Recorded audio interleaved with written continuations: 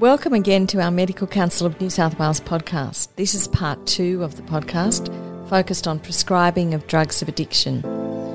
In this episode, we'll be exploring how to identify and respond to doctor shoppers and how to manage patient expectations.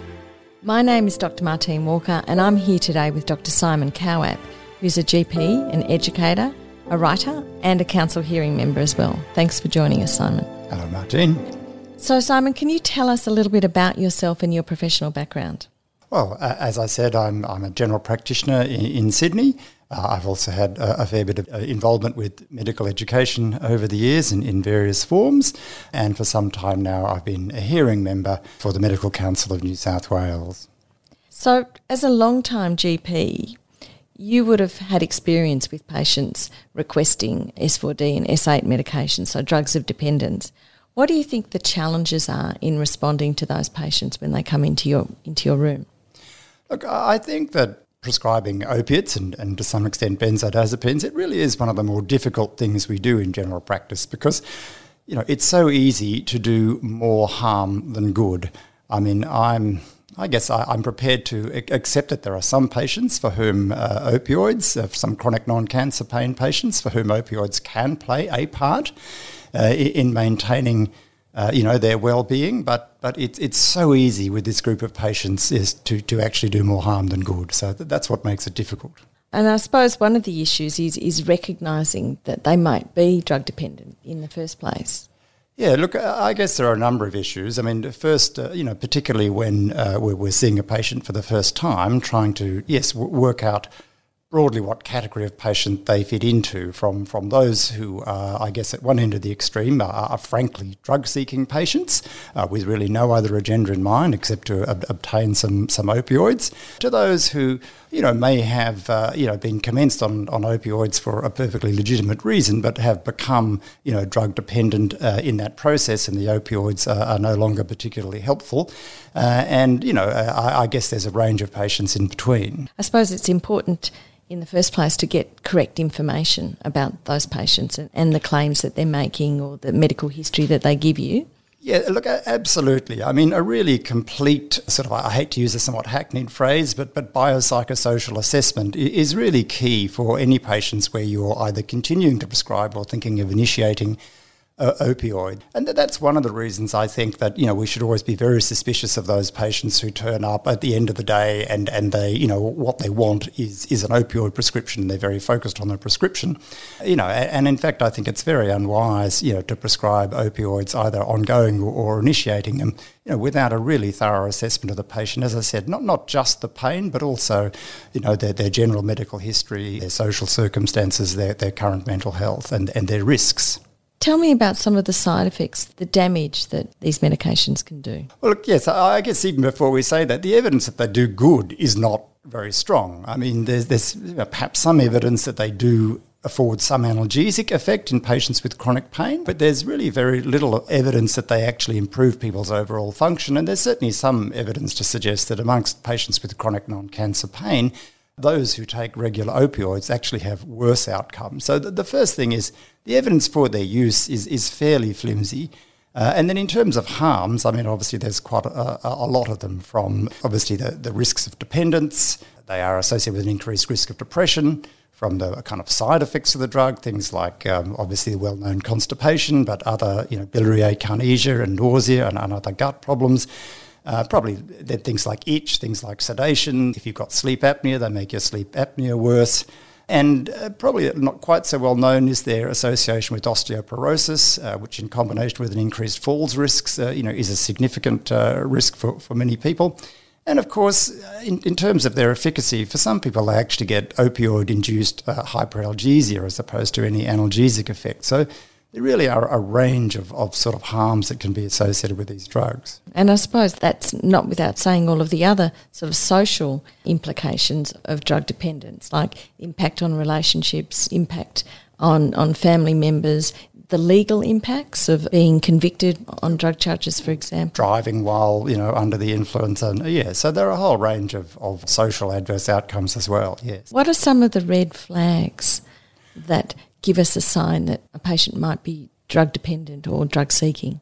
Well, I guess there's two sort of sets of things here. I suppose one, there is, we might talk about what are the risks that someone will develop problems on opioids that should be taken into account when you're considering prescribing them. And they're quite well summarised in a fairly widely available thing called the Opioid Risk Assessment Tool, which is easily available to download. But basically it covers things like the obvious things like a personal or a family history of substance abuse, things like the presence of mental health disorder, and particularly important for women is early childhood sexual abuse is actually a considerable risk factor for developing problems, and age. People between 16 and 45 are slightly more likely to develop problems, dependence on opioids. So I guess they're the sort of things that we want to look at before we even consider starting someone on opioids, and certainly if they've got a risk score above 3 on the risk assessment tool, then I think you'd be wise to get specialist input before you started them.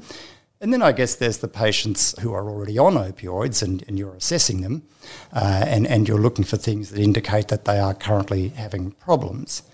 And I guess that's where we look at what we broadly call aberrant behaviours. And I suppose they range from relatively minor kind of aberrant behaviours like, people who turn up early for their prescriptions, people claim that they've lost prescriptions, people who have unsanctioned dose escalations, people who get a bit sort of antsy and demanding about getting their prescriptions and harassing the receptionists and asking for prescriptions over the phone, that sort of thing.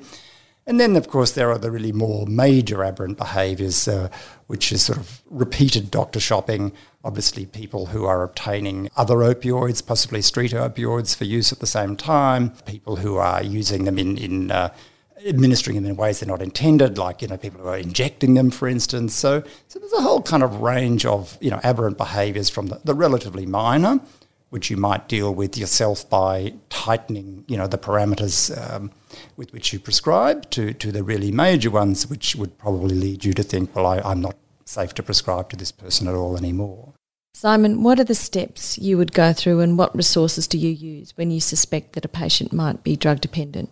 I guess that's what makes this a difficult area, really, is that, we often don't have that forensic capacity. We often don't really know whether a patient is abusing opioids, and to some degree, we're used to giving patients the benefit of the doubt. But I guess once the suspicion has been raised in your mind that a patient may be abusing or having aberrant behaviours, then, obviously you want to, undertake your own sort of thorough clinical assessment and again, looking for things like the degree to which the patient, they talk about active self-management. Is this a patient who is sort of engaged in their own treatment? Are they very focused on passively taking the medication or are they also engaged in seeing their psychologist, in doing their physiotherapy, in a broad range of things that are going to help them, not just looking at the medication?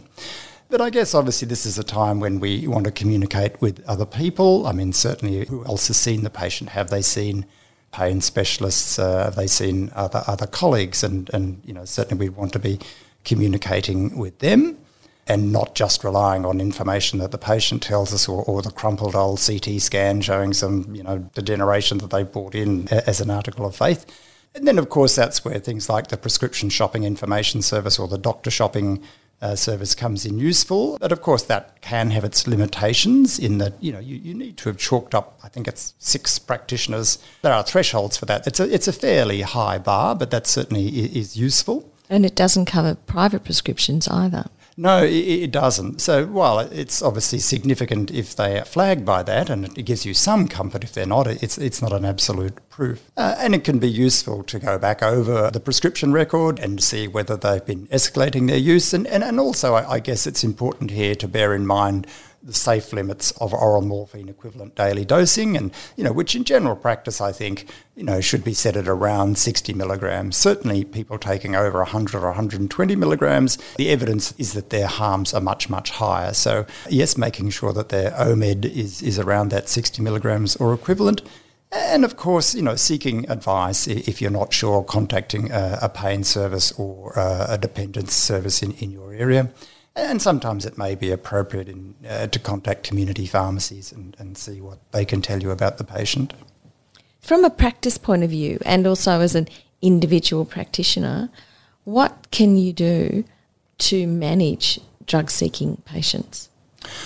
Look, I think, again, for what you might call minor aberrant behaviours, the patients who maybe have one episode of doctor shopping or they are asking for their scripts a bit more frequently or they've had minor unsanctioned dose escalations, then, I think you can institute tighter prescribing and tighter dispensing policies. So that's things like making sure that there's only one prescriber in the practice who prescribes for them, checking the doctor shopping hotline regularly and telling the patient you're going to do that. Staged dispensing is a very useful tool where you contact, and also they should only have one pharmacist, so, one prescriber and one pharmacist, and you should contact that pharmacist and weekly or even 3 daily dispensing so that they only get given a small amount of medication, and being very clear with them about what the consequences of further, minor aberrant behaviours would be. And also, I think, obviously letting your colleagues know that you consider there may be an issue with this patient to make sure that if they pop in to see them, they're aware of that.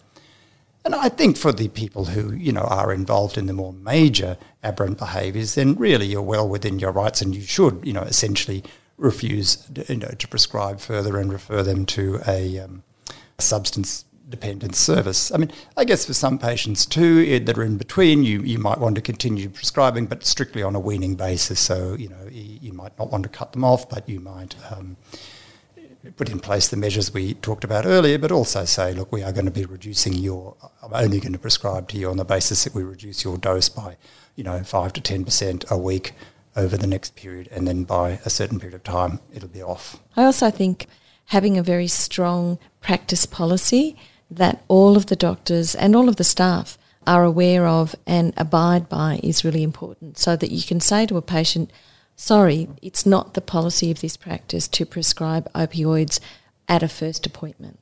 Look, absolutely. I think that's really important, and it gives you a lot of backing. I mean, because obviously some doctors find it easy to set boundaries and limits and say, no, I work with one of those, she's splendidly firm, but I think the thing for doctors, we're all meant to be empathic and patient-centred, and that's great, but it can make it hard in these cases, realistically, where the person is acting up, they seem genuinely very distressed, they're putting a lot of psychological pressure on you to prescribe, and it is easy. I think a lot of us find that it is a very real pressure. So that is absolutely where having the backup, look, it is a practice policy.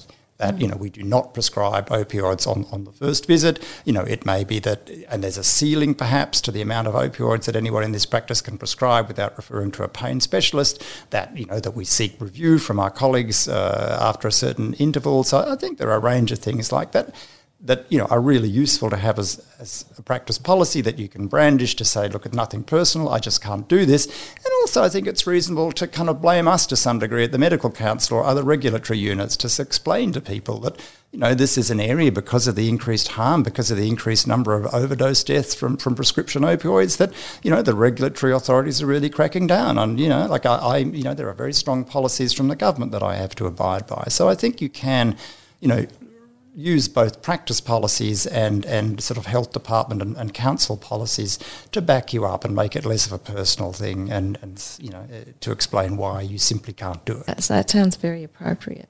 So doctors in regional areas, I think it can be really tough for them because accessing pain management and pain management services can be hard. Look, it is. I mean, obviously, I think many of us struggle to get our patients into pain clinics. And I think as a GP, I've had this experience myself. You do find that they'll want to pick and choose. They'll take the patients that are good at active self-management.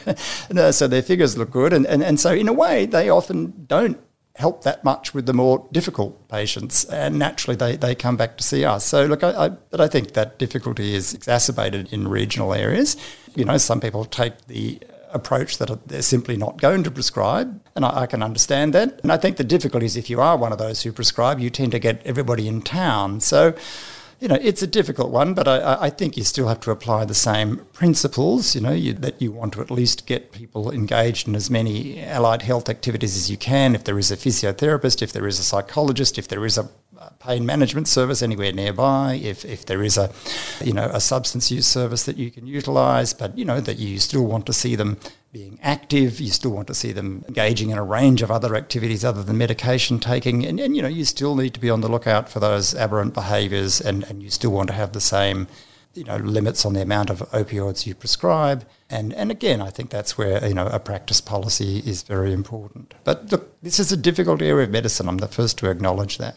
Changing tack a little bit, what should a doctor do if they're aware that another medical practitioner is prescribing drugs of dependence inappropriately? What we do see sometimes at the council is people who, where there are a number of practitioners in the same practice are overprescribing. And I think we're all influenced to some degree by what others are doing, much as we might say we're not. So I think nonetheless, it doesn't matter whether other people in your practice are perhaps prescribing inappropriately. That doesn't let you off the hook for doing the same thing. And each prescription that you put your name to is your responsibility. You can't simply say, well, Dr. Joe Blow did it, so, I'm just carrying on. So I think first thing to do is to discuss it with the practitioner in question, perhaps as an individual, to ask them about that and have a chat about what they're doing.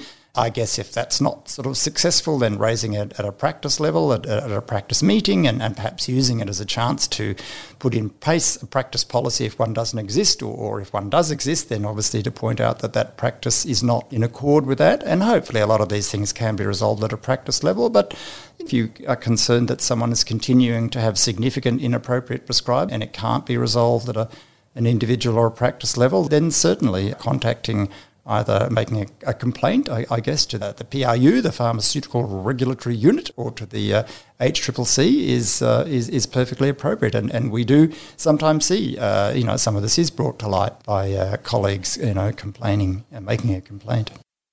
So in summary, I think the takeaway messages from this second part of the podcast are, one, that we need to be careful to not do more harm than good, that we need to be vigilant in our prescribing and in our management of drug-seeking patients, that it's important to have strong practice policies to back you up when you're confronted with a patient who's drug-seeking, and thirdly, that always be ready to phone a friend, to speak to a practice peer, to speak to the local pharmacist, to speak to a pain medicine colleague to help to support you and guide you in your management of drug-seeking patients. Yeah, look, I think that's absolutely right. I think we should all treat every patient on opioids as a trial of N equals 1, to be reassessing them regularly against the harms and benefits, and be absolutely have it in mind from the very beginning that we are going to withdraw this medication as soon as possible.